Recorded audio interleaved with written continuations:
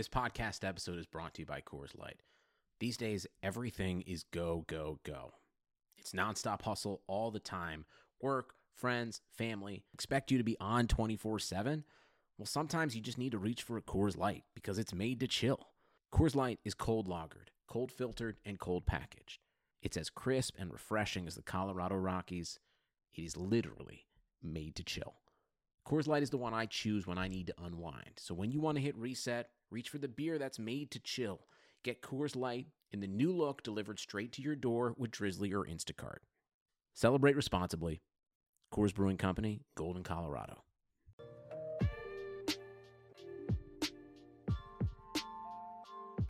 Welcome to Browns Film Breakdown. I'm your host, Jake Burns, writer at the OBR, writer for Cleveland.com, coming at you guys last week of January here on what has been a big news week and a big performance week over the prior week with the Senior Bowl and the article by Seth Wickersham, which gave to light what were a lot of rumors about operations within the Browns headquarters in Berea, and it was a lot to take in. I mean, a lot of people have asked me for a reaction to it.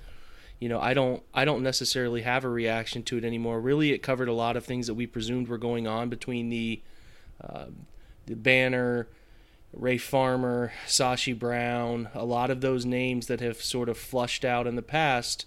There has been a reason why those names have flushed out, and it is linked to the name Jimmy Haslam, and he's obviously the owner of the franchise and the kingpin in terms of how everything operates within this franchise. So it's going to be interesting to see how the John Dorsey era shakes out. I did have the reaction that it does seem like John Dorsey has a firm grasp on what is going on within this franchise now, and things are moving in a direction that he is comfortable with. Look, I don't think John Dorsey's perfect by any stretch of the imagination, but he has done some really good things here for the Browns, and is what has really been just over a year of time in the franchise. And I think that if you can take the day-to-day operations as much as possible out of Jimmy Haslam's hands and put him in somebody like John Dorsey's hands, who at least has experience doing this, has experience running a winning football franchise, you got to feel better about that than what is the alternative, which the alternative is obviously going to be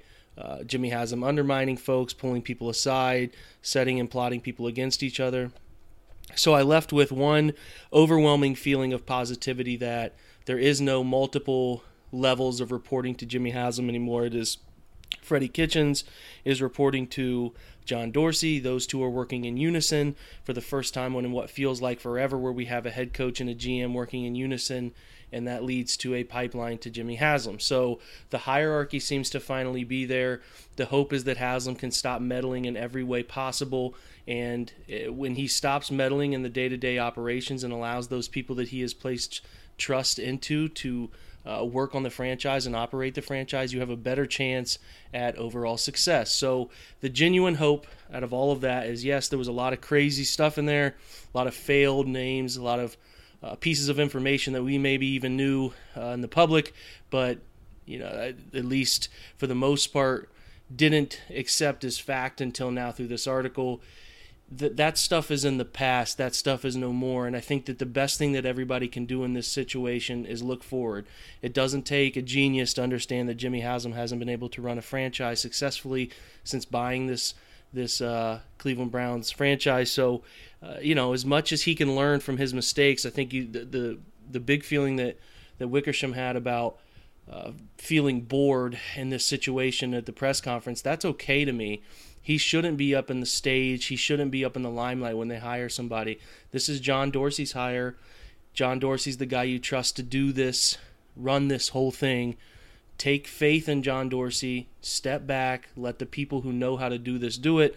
So that part of it left me feeling pretty good about things. If you're looking for more information on all of that, if you're looking for more maybe inside info from the author, Doug Lesmerises did a great job on his Takes by the Lake podcast. He hosted Wickersham, so if you would like to find some more information on that, you can do so on his Takes by the Lake podcast. That can be found on iTunes or any multitude of the podcast sources that you get your podcast from. So, like I said, guys, it's in the past now. I don't really want to talk about it all too much more. The good thing is we can look forward to what is positive out of last week, which is the Senior Bowl. But before we get to the Senior Bowl later this week, I'm going to have some good guests on to discuss that and sort of those under-the-radar prospects the Browns might be targeting in the draft. I want to bring on somebody analytics-driven, because I think a big part of the article that Wickersham wrote there was the role, whether it's, we've heard different sources, Charles Robinson saying Paul DePodesta is more involved than we think he is, and then you have the article this past week, like I said, where analytics was sort of downplayed. So the good thing is we can try to seek a balance in that, and I want to bring somebody on who's driven in that department and have a good conversation about where analytics could be seen in the past and where they can be seen in the future. But before we get there, guys, I want to talk to you again. You've heard me talk about them in the past. I'm going to talk about them again. That's the folks over at MyPillow. I just can't stop talking about the difference MyPillow has made. When we brought on MyPillow as a sponsor, they did a great job of sending us a sample pillow, and it has genuinely changed my sleep over the past 3 weeks.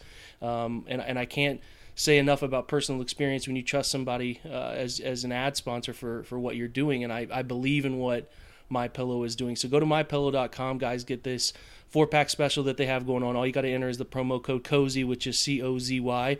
You'll get 2 premium MyPillows and 2 Go Anywhere pillows, okay? So again, like I said, there's nothing better than that, a full night of restorative sleep, and that's what you're going to get at mypillow.com. So click on the 4-pack special there at mypillow.com. Use that promo code COZY. Get 2 premium MyPillows and 2 Go Anywhere pillows. And then if you guys can't, go to mypillow.com. There's always 800-966-1472. That's going to get you guys the online and the telephone number if you'd like to reach out that way. And remember, that promo code COZY can be used for any offer at mypillow.com. So again, that is promo code COZY. All right, guys, now off to our guest. All right, guys, excited to welcome in Kevin Cole. You can find Kevin at Kevin_Cole on Twitter. I would imagine most of you have. He has what I consider to be some of the best analytical input you can find. He works as the Director of Data and Analytics at RotoGrinders, which is obviously a very well-respected analytics site. I would encourage you guys to follow him if you are not already. Kevin, how you doing tonight, buddy? Dude, I'm doing good, Jake, and it's great to be on here. And I remember I've been on maybe one other Browns-related kind of type of podcast. I have to say, Browns content is gonna have a big year, I think, in 2019. So congratulations for being in the right space. That's what I've talked to plenty of people, because I first started doing it in 2017, and then I broke. So I did those Monday recaps I do. And I thought to myself at the end of the year, like, what the hell am I doing? Why am I doing this? This is the biggest waste of time ever. We're 0-16, never going to matter. But no, they've turned it around quickly. So I am thankful that at least people know about the Browns in a positive light, and they can be like, oh, this guy seems to do okay. So yeah, that helps. But yeah, Kevin, I mean, have you studied the Browns for a long time? Like, what brought you to at least watching the Browns or giving a crap about what they're doing? Yeah, I mean, as you mentioned, I'm the Director of Data and Analytics. I've been doing analytical football analysis for about the last 5 years. I did some finance work before that, but so I've been something I've been interested in, and obviously it's been tinkering. Teams have been tinkering with it for a while, but when Sashi Brown took over, and I know that's a name that a lot of opinions come out there, but then and specifically when he took over, and then lending a lot of credibility to what he was doing when he brought in Paul DePodesta. As most people know, obviously he has the fame as being one of the principal characters in the Moneyball book and then movie and everything else. It lent a lot of credibility to what they were doing. So I wasn't sure how they were going to approach things, and I wasn't going to assume that everything they were doing was correct, but I wanted to pay special attention to what they're doing. And then as you start to follow what any team is doing, you start to become more familiar with everything that's going on about them, and you start to really be interested in what they're going to do next. And that's kind of the space that I'm in now. So even though Sashi's no longer there, DePodesta is there, but we don't know what sort of influence he has. I'm still very interested, just because I've been watching what essentially has been a gutting and now rebirth of this franchise since 2016. Did it shock you that DePodesta jumped into football at the time? It did not, only because I knew from his background that he played football in college, so I knew that he had that sort of background. And I've also seen that I think this is something, specifically this type of analysis, which really translates well from different type of sports. I mean, I know that I don't know about DePodesta in particular, but I know that other practitioners of this type of analysis quite often look to other sports to see what they're doing because you can kind of translate a lot from sport to sport. So it didn't surprise me that much, especially because football seemed more ripe for this. If really an owner is willing to take a chance on this, and I don't know if Haslam's were predisposed to do something like this or whether they've been beaten into submission to do something like this, but it ended up happening. Yeah, I'm not entirely sure that way either. And the article last week made it. I mean, I don't think it cleared any of the waters. I actually think it made it more murky than it was before, and that leads me into really what I wanted to dive into as the first question, which is I think Charles Robinson, in the midst of the coaching search and rumblings and all of that as the year started to wind down, mentioned that Paul DePodesta has way more influence than we're being led to believe. And then all of a sudden, last week, the Seth Wickersham article that came out, there's a couple of quotes in there from John Dorsey about not needing these nerds or easing up on them a little, whatever. Here's what I want to ask you as somebody who studies this stuff. Do you think that they're as prevalent as Charles Robinson made them sound, or do you think they're just sort of a supplement and we'll put a green dot by a player on the draft guide if we think he fits the profile type of thing? Yeah, it's tough to say. I think that when it comes to personnel decisions, I have a feeling that this is Dorsey's wheelhouse, right? And he's carved out enough, just based upon his reputation and based upon the early success that he's had. He's probably carved out enough room there where he is really, the quote unquote decider on these sorts of decisions. So I could see analytics playing a role only in confirmation of maybe what he would have done in other places. But I think what you've seen throughout the franchise, I mean, it's very difficult to get a window into those sorts of decisions, but some things that are easier to see is I've done some analysis on fourth down decision making, for instance, and whether or not teams are going for it more often than they would be, not just generally, but also if you count for down and distance and where they are in the field and things like that. And the Browns have come out as being, the number one team the last 2 years doing something like that, and they don't have a particularly strong offense. So you wouldn't think they'd be a team going on fourth down a lot, but they have been. So I think things like that are coming through. Mm-hmm. So it's going to depend. But ultimately, there is always someone making the decision. And with Dorsey there, I don't think he's going to go too far away from what his decision would have been if it weren't for just because of something that DePodesta may say. I mean, the only way this may come into play is if someone like Haslam comes in and overrides, and somehow DePodesta is able to get in his ear at the very end, I assume. Yeah, I think that's probably a big misconception. I'm glad you pointed out the fourth down stuff, is that when people think analytics, they think it's only player selection. For some reason, I feel like most of the people I have banter with or who through Twitter or whatever think that analytics only drive drafts. And I think that couldn't be further from the truth. I think that they drive film study, and I think that they drive, like you said, situational football, and they drive 2-point conversions and different things like that, and probably more heavily involved in free agency than anything, because at that point you're really projecting at the age and skill set and performance on tape and all of that. So I do think that they have to, I think that everybody has to be using them to an extent, but I think the common misconception is that it's only driven in the draft, and that I just think is really wrong. I mean, have you noticed any of that? I just feel like when people talk about it, I mean, maybe those are novice people that I associate with, because I admitted to Kevin before, I don't, having come into football NFL study a little later than most people that have spent a good amount of time on Twitter, I just didn't pay attention to numbers. And then recently I was paying attention to, as best I could as somebody who has an English degree and is trying to study deep dive analytical stuff on the NFL, the big data bowl stuff that's gone on. And it just seems to be so much more prevalent than it used to be. And like I said, I don't think people understand that it is impacting so many other parts of the game than just player selection. At least this is what I've noticed, or when I talk to people who don't closely follow football, is that they just think it's the draft. Do you ever get that vibe from people? Oh, I definitely do. In fact, I mentioned that after the Wickersham article came out, because there was such a focus on it. I mean, this sounds strange, but okay. So the draft is probably the most important thing for a franchise, as far as whether you hit your draft picks or you don't hit your draft picks, is going to determine more than anything else how successful you are.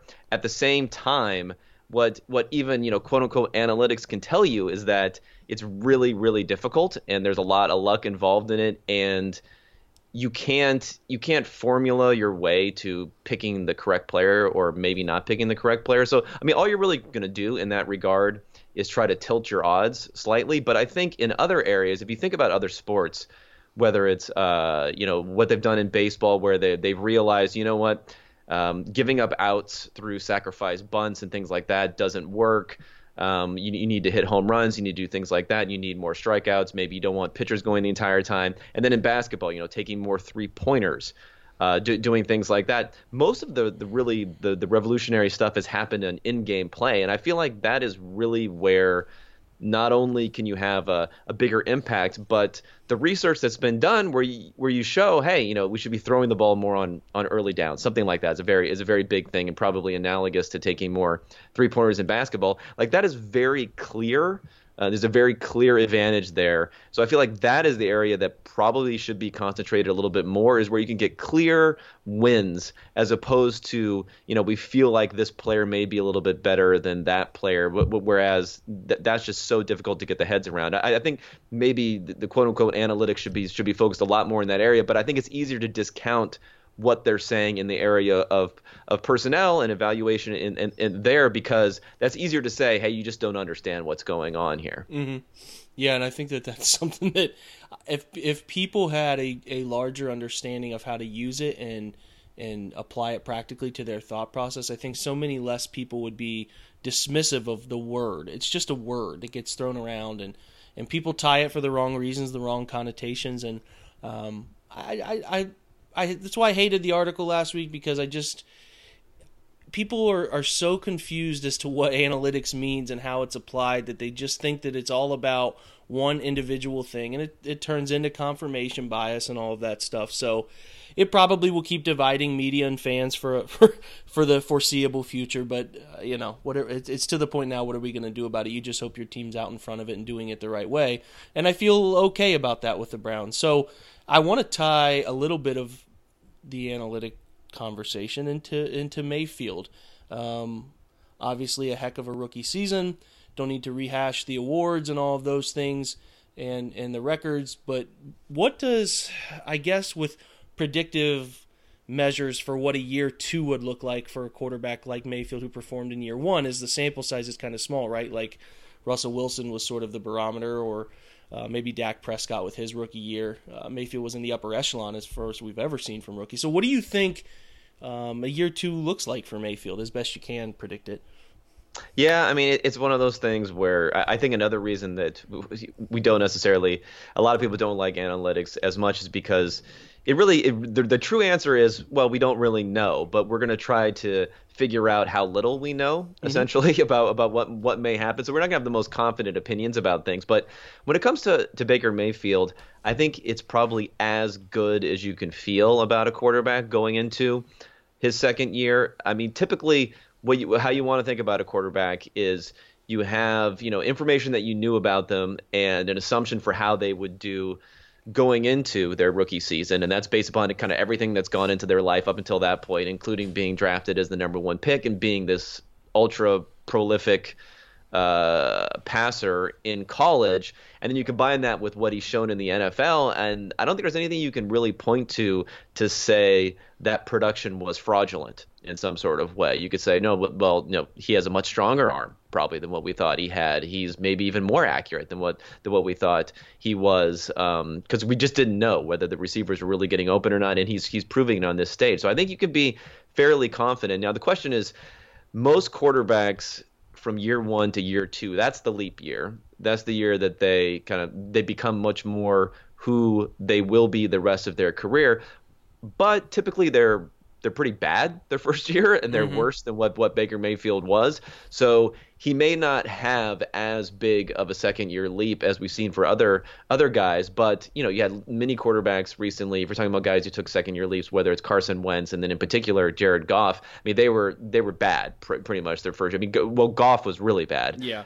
Wentz was kind of not great, but showed some things. So I feel like Mayfield, you're really hoping he's going to become that guy, because you have this great foundation, and then what we saw, which is not everything, because we don't know everything about him, but what we did see confirmed what we believed of that foundation. So we should be positive about him going forward. Yeah, I think that what I would like to see from Mayfield, and I tried to note this in a couple different places, is that I thought when you can have the second highest amount of tight window throws, according to Pro Football Focus, which is a big stat to me, the ability to fit balls into tight windows, which is one of the more challenging parts of playing the quarterback position in the NFL. And he only had 15 throws that were deemed turnover worthy. I feel okay. Here's what I think. The status quo with him would have been like over 16 games, maybe 31, 32 touchdowns, 15 interceptions, 16 interceptions, a little over 4,000 yards, right? Yeah. In 64-ish completion percentage, that's good. Like, that's good enough in this league. And if he sits at those numbers next year, I would feel good about it. The thing I'd like him to do is cut down turnovers. If he's a 32, 33 touchdown quarterback a year with 10 or less interceptions and throw in a couple fumbles that are just going to organically happen, that's elite quarterback play. Like, that's really, really good. And then you have those years where he could bust out. You're hoping he gets to Mahomes level. Obviously, that's what you want. You took him first. But even if the status quo stays sort of the same, right, you're going to that's just where I feel like you're going to get a really good quarterback for a long time. So that's a lot of things to feel positive about. Like I said, he had 15 turnover-worthy throws, 14 of which were intercepted. That's a little bit unlucky. So you would hope that year-to-year variable can kind of go down. And that's my thought process is if he's a 32 touchdown, 4,000-plus yards, 10 interception a year guy, that's elite quarterback play. Browns can win Super Bowls that way. And then maybe, he finds the savant level that some of the better players at the position in the game have found, and he can turn in a 40, 45 touchdown a year sort of clip. And that the good part is they have an aggressive play caller in Kitchens who did a nice job, like you mentioned, Kevin, in early down passing. One of the better ones in the league from week 9 on, I believe, right? At least moderately. Yeah. And then you mix in Todd Monken's passionate about driving the football downfield, as the Buccaneers were the only team with 2 quarterbacks who threw the ball over 50% of the time past the first down marker, the only 2 in the league. So you're going to mix 2 really aggressive play callers with an aggressive quarterback, and you hope that they can push into the 40 touchdown a year department, which would be really cool to see. So I'm with you. The baseline is unique, right? It's unique because he's really good, and you just sort of want him to continue to grow on it, but maybe, like you said, that year 2 leap isn't going to be as crazy as people think. But even if he doesn't take a crazy year 2 leap, just a leap in general gets him to 35 touchdowns. He cuts down on interceptions, and that's like a top 5 quarterback. So yeah, man, I think so. I mean, what you talked about with some of those numbers with the big time throws, and I think we all saw it with our eyes who watched the games. I mean, he's doing the things that separate quarterbacks who can win you games versus quarterbacks who can not lose you games. Essentially, if anything, the problems that he had was probably not checking down sometimes, where he should have been checking down and doing things like that. So I think that's encouraging, and the hope is that sort of stuff comes around. I don't think someone like Jameis Winston was actually pretty good as a rookie, but he's never come around on not making those mistakes. But I don't feel like.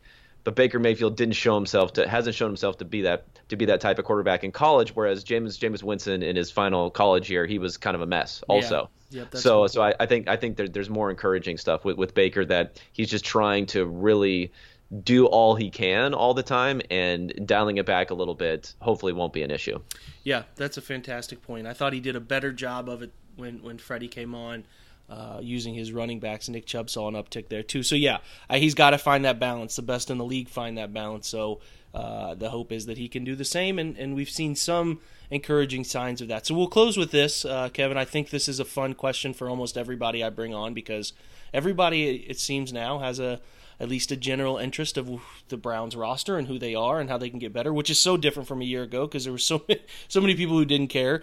But I'm fascinated with your answer, as I am with everybody else. They won 7 games.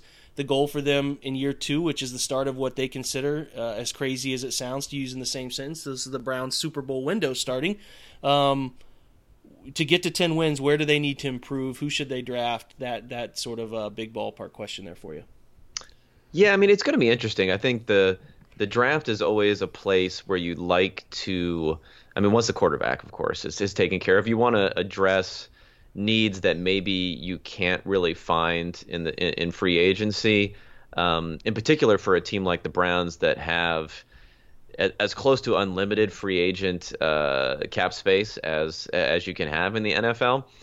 I mean, it depends. Obviously, you don't want to just be reaching for something like that. But I think, in particular, offensive tackles, you don't see many on the market that are really outstanding. And when you do, when some teams like are hitting on a Whitworth or someone like that, it's someone who's kind of had a revival and well past their prime. And often you see teams paying a lot of money for mediocre play in that sort of position. So I think the Browns did a good job paying good money for top play in the interior line. But when we're talking about on the outside, they may need to look to address that in the draft. So I think that's an interesting place to go. Clearly, they need more depth defensively on the line and probably in the for just some defensive backs also. So that would be a place to look in the draft. But I feel like that's probably even more of a place where you can spend a lot of money and get that type of depth, because it's just those positions aren't like an offensive lineman who, when not injured, literally plays every single snap. You can build depth there, and I think you've seen with teams like the Patriots, they don't go for marquee talent very often. They really just build out depth talent. I feel like the Browns could really do something like that, but they're actually in a position where they can almost do both, which is get some depth and go after a couple of the marquee names with what they're doing. So I feel like they could probably spend more money on the defensive side of the ball. Now on the offensive side of the ball, outside of the tackle position, I've seen you talk about this on Twitter, and I've talked about it. What do you do about the receivers? And I feel like that's a place where teams are often compelled to surround their franchise quarterback with lots of weapons in hopes that it'll support them. I mean, we saw with Goff, with Wentz. You've seen it with guys like even Ryan Tannehill. That they've brought in player after player at that sort of position. I don't mind that, but I just don't want to spend too much, especially in light of the fact that they've already spent so much on someone like Jarvis Landry, and the fact that Baker Mayfield is, making Rashard Higgins and Perryman look like stud wide receivers. So maybe that's a place that I would be a little more conservative than what some others are thinking going into this offseason. Yeah, it's going to be fascinating for them. It's obviously an offensive league, and people want them to address tackle and wide receiver, and I would understand it. But I do think that they have to figure out some things up front defensively. I don't know. There's a lot of data out there that's telling you that even though your defense might not be good, it is good enough. As long as it is good enough to get by and your offense is that explosive, sort of a la the Chiefs, you can at least get to that point where you're in a chance to go to a Super Bowl. But the Rams have that perfect balance, right? They have the perfect balance of offensive explosion and a defense that can at least slow teams down and has a dominant front. So the Browns have to find whatever that formula is. I think this offseason will tell us a lot about what that formula is. But until that time, we'll probably have Kevin back on. I'd love to get him back on early in the season so we can sort of talk year 2 so far for Mayfield. So we will have Kevin back again. You guys find him. Like I said, at Cole_Kev, and that's COLE_KEV. Find him on Twitter. Follow him. You're smarter for it. Okay, guys. Kevin, thanks for joining me, man. Hey, it was great. Thanks, Jake. Yep, absolutely. All right, guys. Per the usual, at the end of these, I always tell you it is important to what we do here at Browns Film Breakdown. If you can, log into iTunes, give us a subscribe, give us a like, give us a share. All of those good things, those keep us driving, and we really appreciate all the support you guys give us. And we'll come back later this week with some Senior Bowl coverage, and until then, go Browns.